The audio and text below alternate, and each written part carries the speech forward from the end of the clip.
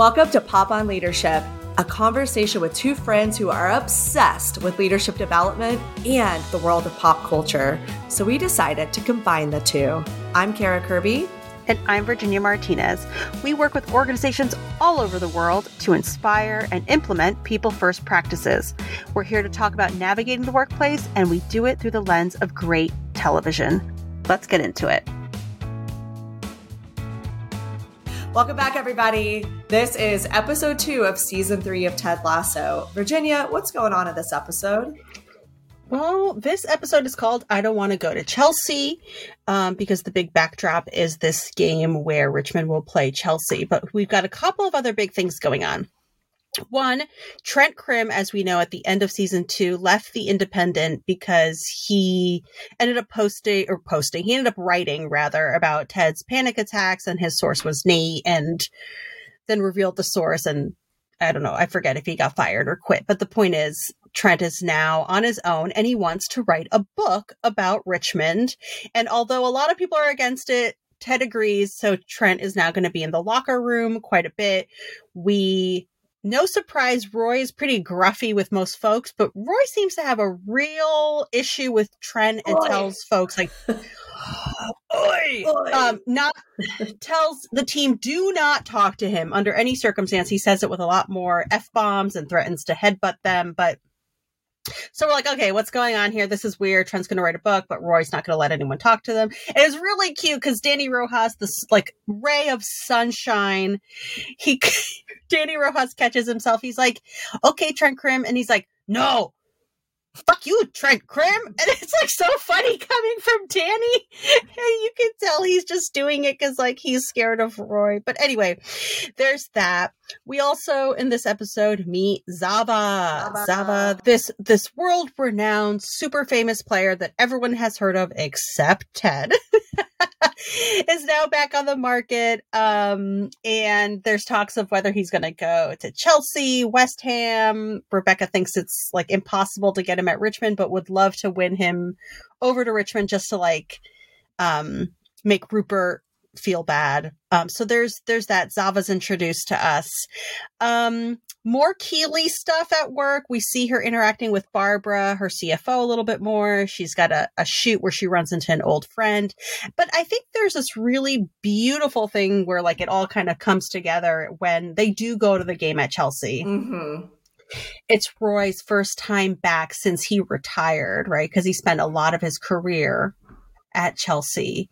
And that was really beautiful seeing him go back. So, speaking of Roy, last bit is the other thing that's revealed in this episode is that Roy and Keeley broke up, and that it was Roy that did the dumping, and people are shocked. Everyone. Beard can't stop screaming. Ted almost faints. It's really cute how all the guys in the show, it's just like the whole team reacts to it. Like they're just like, you're an idiot. Yeah, they're in the locker room and they're like fighting and everyone's upset and and Sam's like, Coach, we just heard the most upsetting rumor. And they're like all like on the verge of tears. And it's because they heard that Keeley and Roy split up. And they're like, which is really sweet. I actually think the way they wrote that and presented that was both really sweet and funny. And you know, because the show gets into like ridiculousness sometimes that only the show can pull off. And that was a moment. And I liked it. Yeah, totally. Yeah, no, it was good. Okay, where are we going to start today? I don't know. You want to start with Barbara and Keeley? Yeah, we were talking about this in episode 1, how we don't like how they are showing Keeley in this situation of her getting this company. And, you know, it was just such a big moment and such a letdown. But hey, you know what? Maybe that goes back to what we were saying too, of when you hit that, you know, that high point, sometimes what's after it is not going even higher, right? Like life is the ups and the downs. So they're just showing us the down. All right. Anyways. Okay. Barbara's being elitist and she's being cold. And what happens is that Keeley is on a shoot and she ends up running into one of her old model friends, Shandy. And she she ends up hiring her, and we have this scene where she's telling Barbara that she's hiring her friend, and Barbara just rails into her, just makes her feel like a piece of shit. And then Keeley's starting to unpack Barbara, so she goes and like has a really honest conversation with her about how like she's not allowed to treat people like that. Yeah.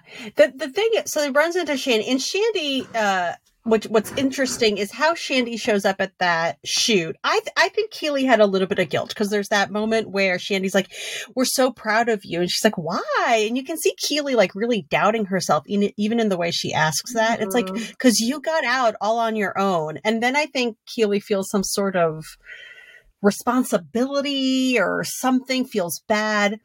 However, in Shandy's defense, during that shoot, she offers a really great idea, right? So she's creative, she's generative, she's problem solving. And so Keeley sees something in her, and we're given hope as well. Like, oh, this is great. Keeley sees something in Shandy, is going to give her a chance. What we quickly realize, very, very quickly, is that Shandy's a train wreck. It reminded me of that saying, hire slow, fire fast. Like, take your time to actually get to know someone before giving them an offer. But then once it's like not working, it's better for both parties. I mean, look, you want to give people a chance to develop and things like that. But when it's clear, yeah, I'm not a monster. But when it's something so obvious and it's not going to get better, like it can't be remedied with coaching, you got to stop, right? So hire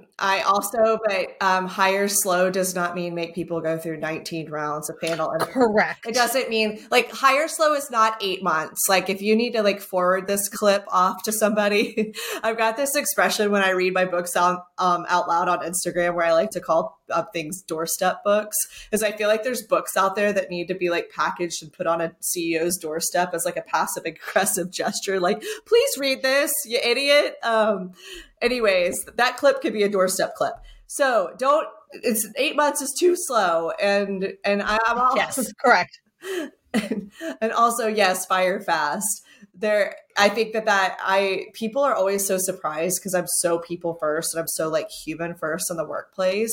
But I also think that one of the worst things that can happen in an organization is keeping toxic high performers around and like giving them chance after chance after chance. It destroys companies. And I swear I see it everywhere. I'm just like, you have to fire this person. They are putting toxic energy into your organization. They're muddying the waters. Like they gotta go. Like it's a cancer. It's gotta go. Yeah. I think with Shandy, what we see sort of play out is, I mean, maybe we can interpret her as toxic, but she's a liability. Yeah, and this is where, well, that's the same thing though, right? Like, I think that whenever someone's got like, I think that toxic people inside of an organization are a liability. Yes, but I wouldn't say Shandy's a high performer. Yeah, that's true. She's not having like a big impact on the organization. Yeah. Right. And in fact is like hurting the brand, is making really bad choices on behalf of the business, was given maybe a little too much autonomy and power too quickly. Right.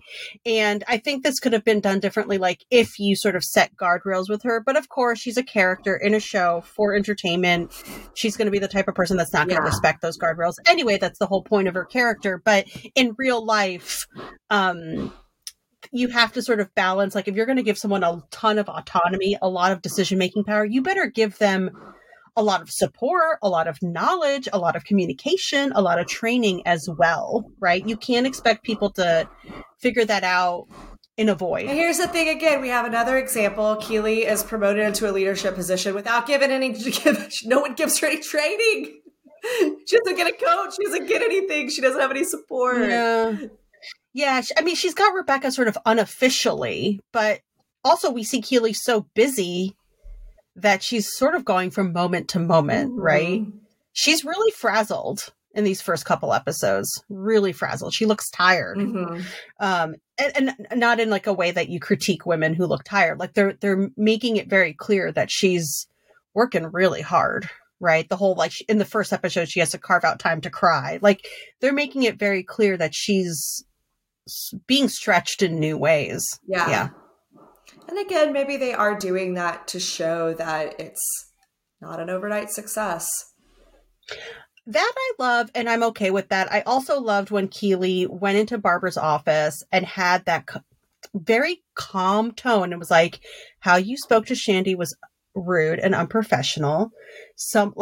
Just to cut to the chase, like someone at some point believed in you, someone at some point believed in me. Mm-hmm. Let's see what it looks like for us to believe together in Shandy, right? Like, well, Shandy's not the right person for this, but that talk, I thought that talk was great. It was great. Now, what I did not like about this episode, again, they're like doing our Keeley dirty, is when like Ted's like, oh, do you want some advice? And she's like, yeah. He's like, take your team out and do some bonding together, right? And she's like, oh, like doing drugs under a blood moon?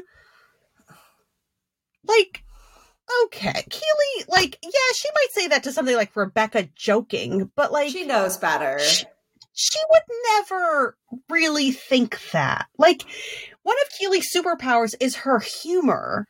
And she would have said that as a joke at some point. But, like, where would Keeley that we know think that taking her team out to do drugs under a blood moon would make... I don't know. But I'm like, who is this new Keeley you're writing?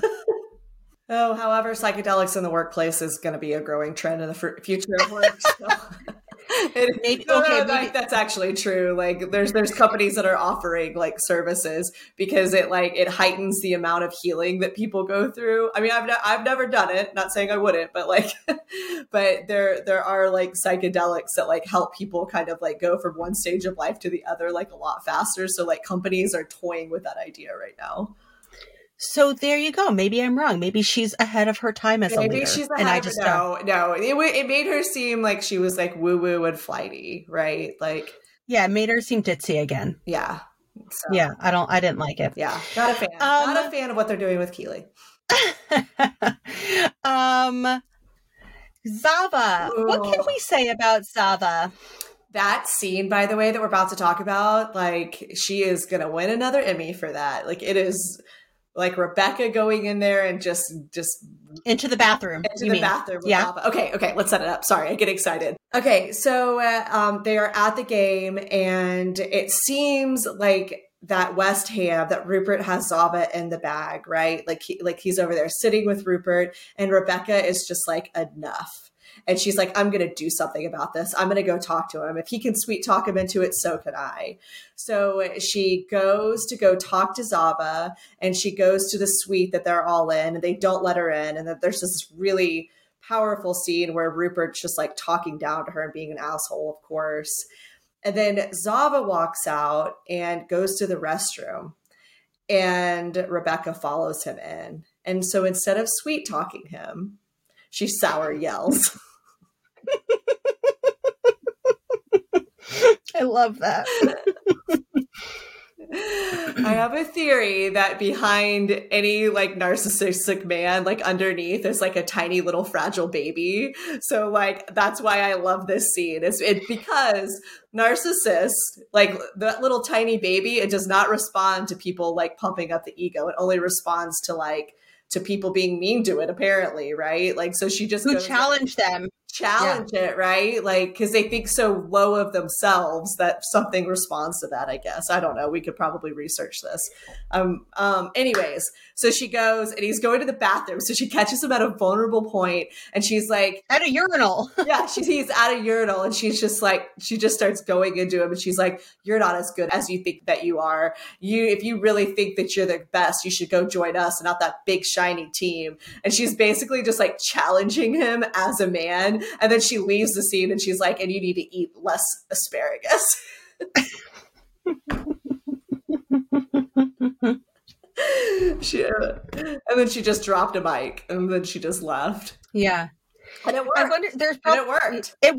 It did work. And you're right. I think there's something about him being challenged, right? Because when she said, like, if you're so great as you think you are, like, you'd go play for any team. You wouldn't play for a team that is already predicted to win. That feels lazy, right? Mm-hmm. And she's like, that's not what a winner would do. Exactly. Like, prove that you're actually as good as you think you are. And there's the challenge, but there's also something about that guy is so used to, like, when he walked into the stadium, everyone was like, Zava, Zava. And he's just being like, everyone's fawning over him. And he's so used to all this attention that it's almost like the signal to noise ratio. It's like at some point, all these people adoring you is just like white noise. Mm-hmm. So I bet that her tone, her words kind of cut through. And it might have been like the first time he's like, hold on a second. This feels different. This person's talking to me. This person isn't just falling into this role that everyone else around me plays and just feeds my ego. Mm-hmm. Right. And yeah, it worked. Yeah, it worked. And it was a great little notch on the belt because he's going to join the team and make a big difference. Jamie's not that excited, but who is the most excited that Zava's joining? Danny Rojas, our boy, is excited, and so is the town of Richmond. So there's this scene where Jamie is like, well, the town is not going to like this, and then it cuts to the town just like losing their mind. There's also that amazing line from Danny Rojas that is like, my heart hasn't been beating this fast since I played in El Chapo's youth league.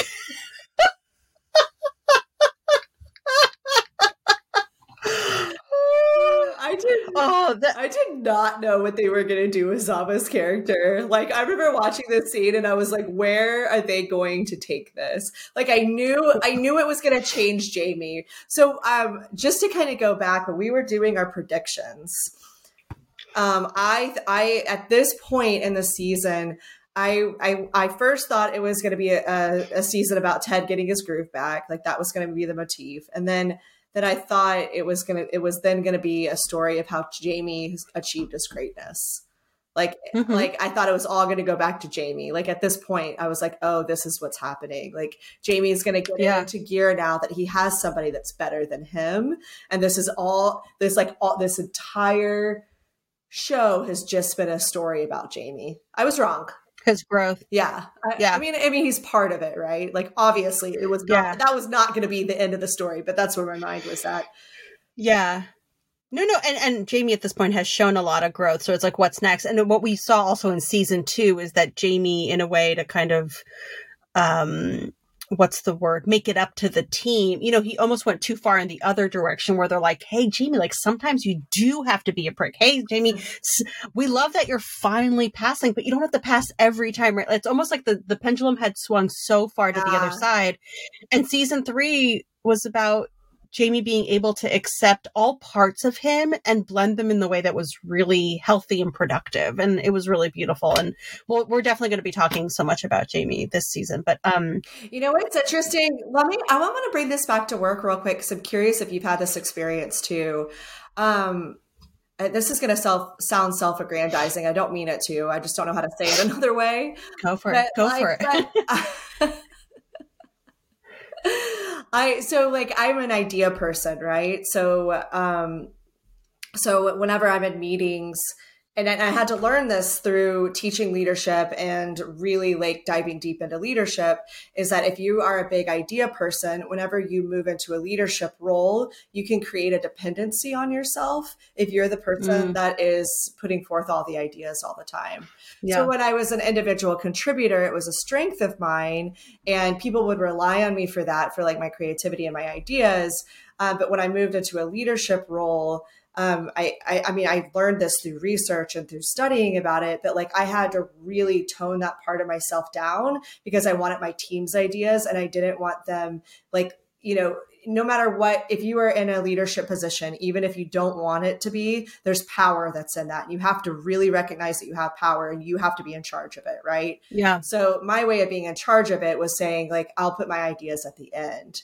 And I got into this situation where I was like always dampening like my ideas and putting my ideas forth, that I was like always like just like in service of other people and like watching myself so that like I didn't create a dependence and that I wasn't like overwhelming the crowd, because I know how easily I can do that. And I think like it's not the same thing as Jamie, of course, but it's like learning that balance of like, how do you use your talents, but not overwhelm a group when you're in a leadership position? Mm-hmm. It's really, really hard to do.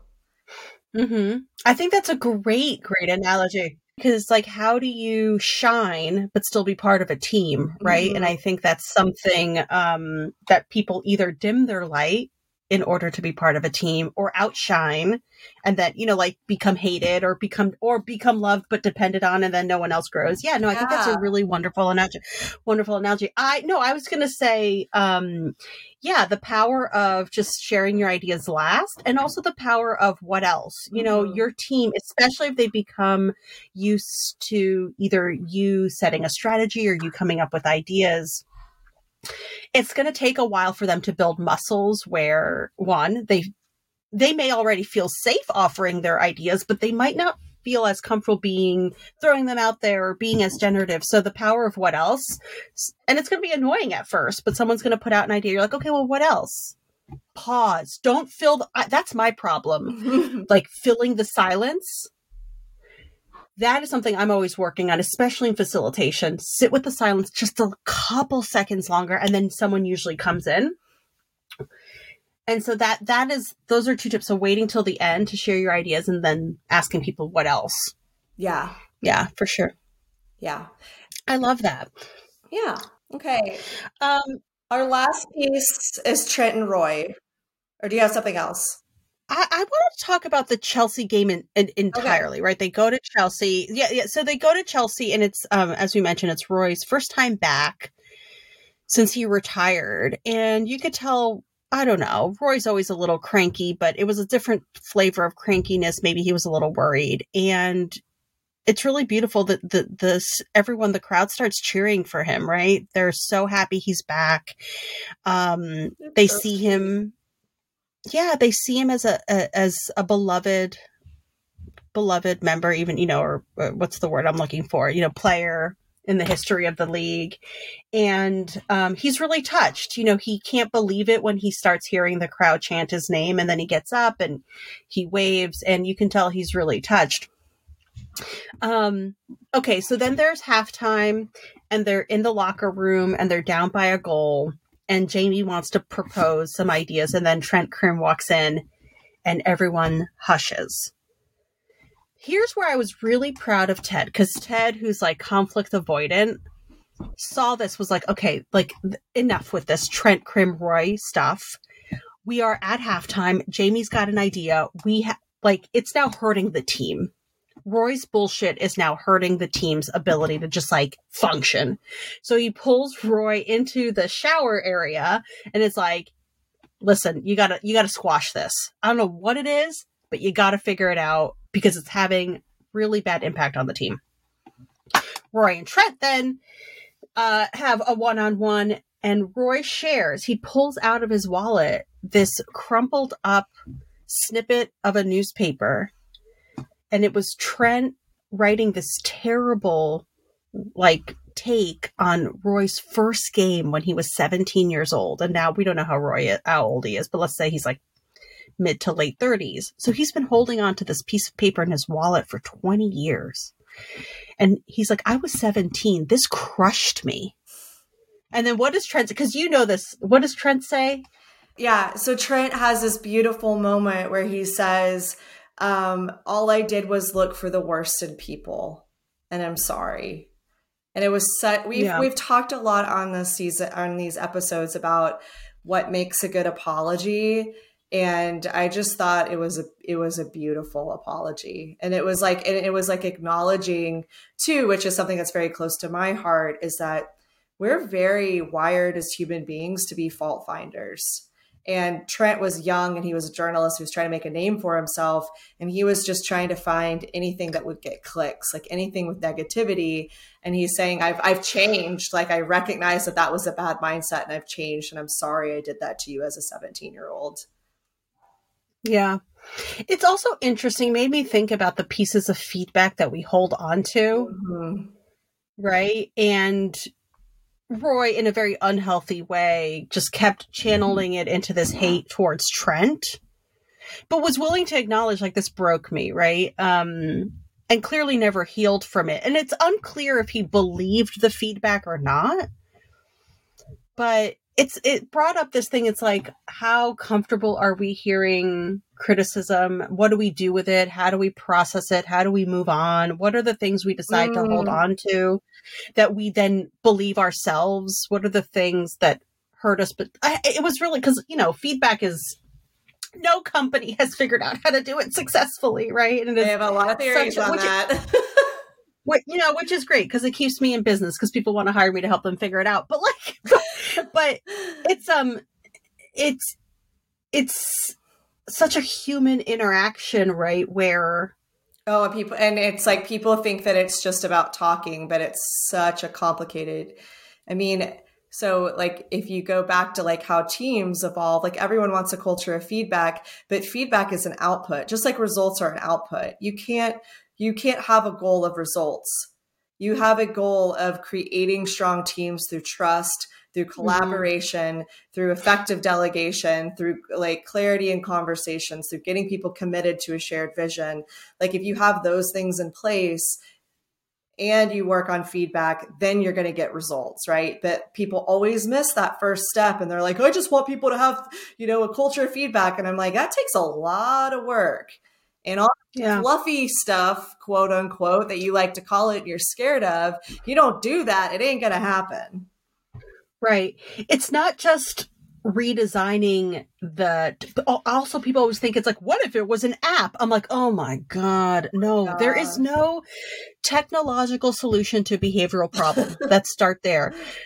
But to your point, you need to often redesign or improve or even put in place ways of working, right? That are built on trust, that allow for trust, that allow people to feel safe, that they belong, that they're contributing, that they're being valued.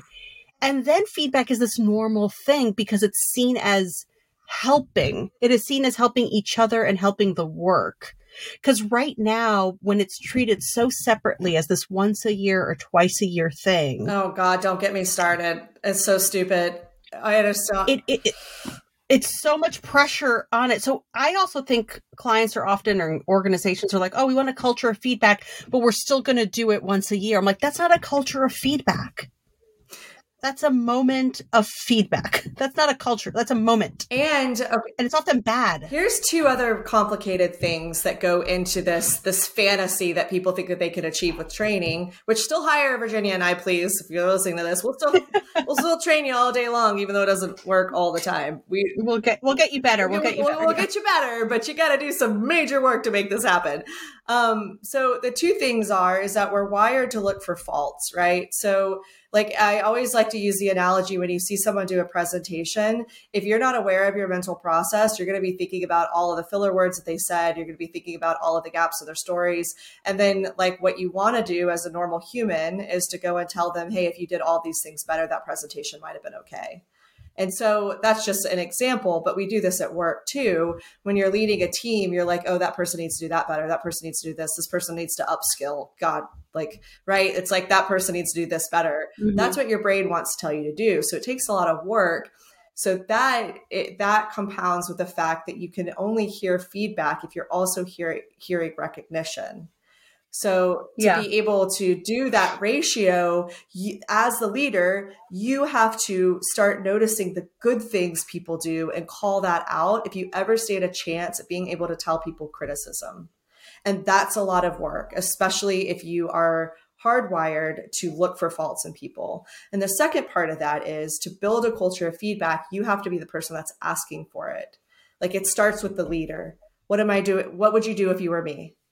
What advice would you give me if you weren't scared of any kind of reaction? How could I be a better manager for you? How could I enable you? What barriers could I take away for you? What could I do better? Like if you're not doing that as a manager, your chances, again, of being able to deliver feedback to other people and it go successfully is it's probably not going to happen. You're just going to create resentment on your team. Yeah. I have two things. One is that you essentially said this. It's like we can't just introduce a new tool for feedback nor a new process. Like it can't go from like, oh, we used to do it once a year, now we're doing it twice. There's so many other things that need to change around the day-to-day processes, the skills that people have, the incentives, like the structure and infrastructure that exists that allow these things. So just, there's a lot of things in an organization's ecosystems that have to shift for new behaviors to kind of be put out, adopted, and then practice, etc. I also was reminded, as you were talking, I was reminded of that saying, it's like, would you take feedback, would you take criticism from someone you wouldn't take advice from, right? And so I had to remind myself of that when I would get really sort of stinging critiques. And then I'd be like, wait, but is this the type of person I would take advice from? If yes, I'm going to listen. If no, then I'll there's probably a kernel in here I can take, but I don't have to let it break my soul type of thing. That's easier said than done. But that's eventually like what I kept working on. But the flip is true as well. So meaning when I was giving feedback, I'd think about before I do how, whether it's advice or not, but what is my role in helping them? Instead of just calling out what's wrong or broken or what they're not doing right, what is my role? What is within my control to help them? Can I carve out some extra hours a day to let them shadow me? Can I proofread something before it goes out? Can I pull budget to send them to a training? So that felt like it's you giving feedback without also giving support is like, ugh, you know? So yeah, I think about that too. Last thing I'm going to say on this too, because you are you're a type A personality, right? Like we've talked about our differences before in Enneagram 3. A lot of times when women are in Enneagram 3, they will get feedback or criticism on their driving personality. Whereas if it's a man, they don't get criticism, they get accolades. So if anyone identifies with that, I want you to know that you're actually probably not the problem. I mean, sometimes you might be, right? You might be driving a little too hard and you need to chill out a little bit, and that's fine. But you also need to question, like, is this being targeted at me because it's like is a gender thing? Because that's very, very prevalent in the workplace, is that driving women get their hands slapped. Whereas if the behavior is in a man, they get promoted usually. Yeah. If you, folks listening, if you were to Google agentic language and communal language, this often comes up in how feedback is given, how job descriptions are written, and it's very gendered, essentially. So agentic language is like powerful, driving, assertive, things like these sort of adjectives you'd use to describe certain people or roles. And communal is like loyal, facilitative, etc. And through time, those have become gendered in the way we talk to each other. So much so that when you have a woman being described as assertive, it feels like, oh, it doesn't feel the same as when a man's being described that way. And so it's something really to be paying attention to, the type of language and adjectives we use to describe people. And each other. Or roles. Each other and roles. Be very careful how you describe your female colleagues. The words that you use are important because they create the narrative inside of a workplace. So just think about the words that you're using. And I can't remember the study on this, but when I learned it, I realized that I was using words like hardworking and like nice about my female coworkers that were like powerhouses. And as soon as I learned that, I changed it. People be like, hey, what do you think about this person? I'd be like, she's an absolute leader. She is like, she's a powerhouse. Like everyone goes to her for advice, right? Like the way that we talk about each other adds to our power inside the workforce. And we can do that for each other too. Yeah, for sure.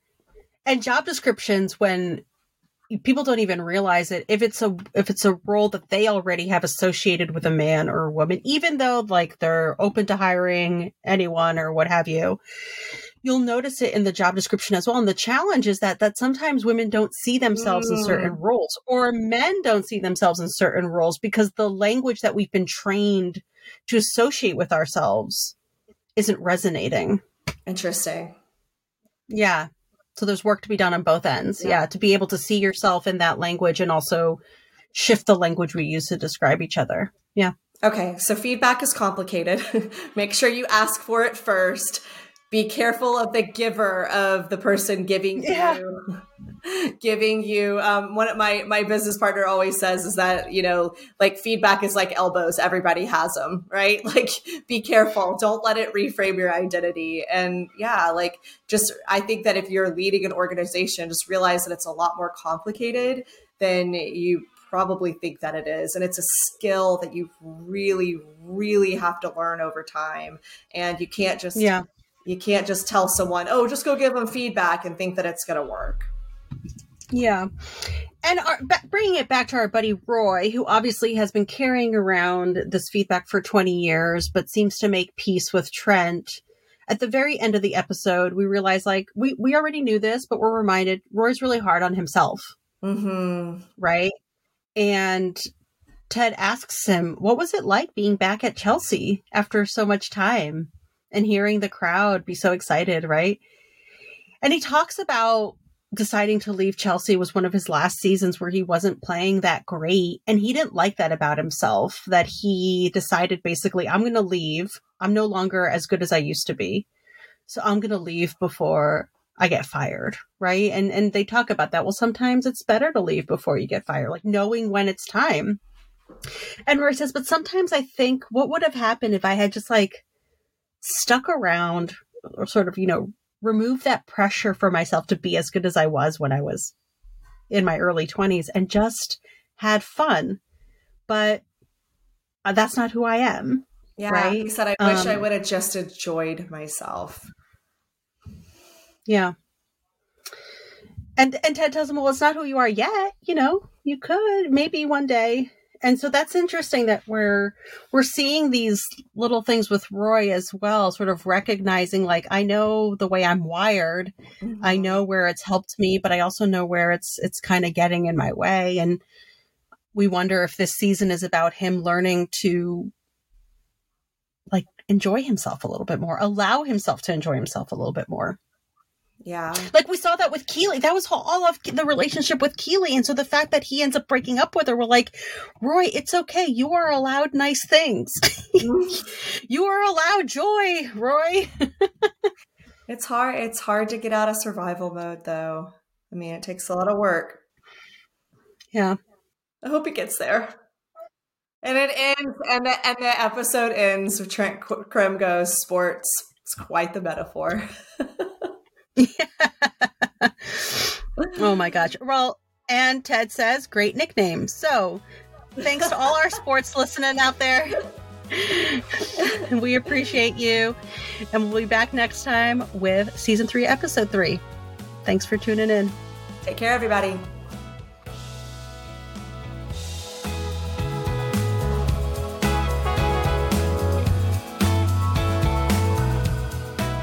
Thanks for listening, everybody, and we want to keep the conversation going. Share your leadership stories with us, whether they're dreams come true or some nightmares you want to talk through. You can visit us at poponleadership.com or over at Instagram at poponleadership. And a very special thanks to our friends and family who have supported us from the beginning, and to Pam Rodriguez, who helped make this crazy dream a reality. Thank you. See you next time.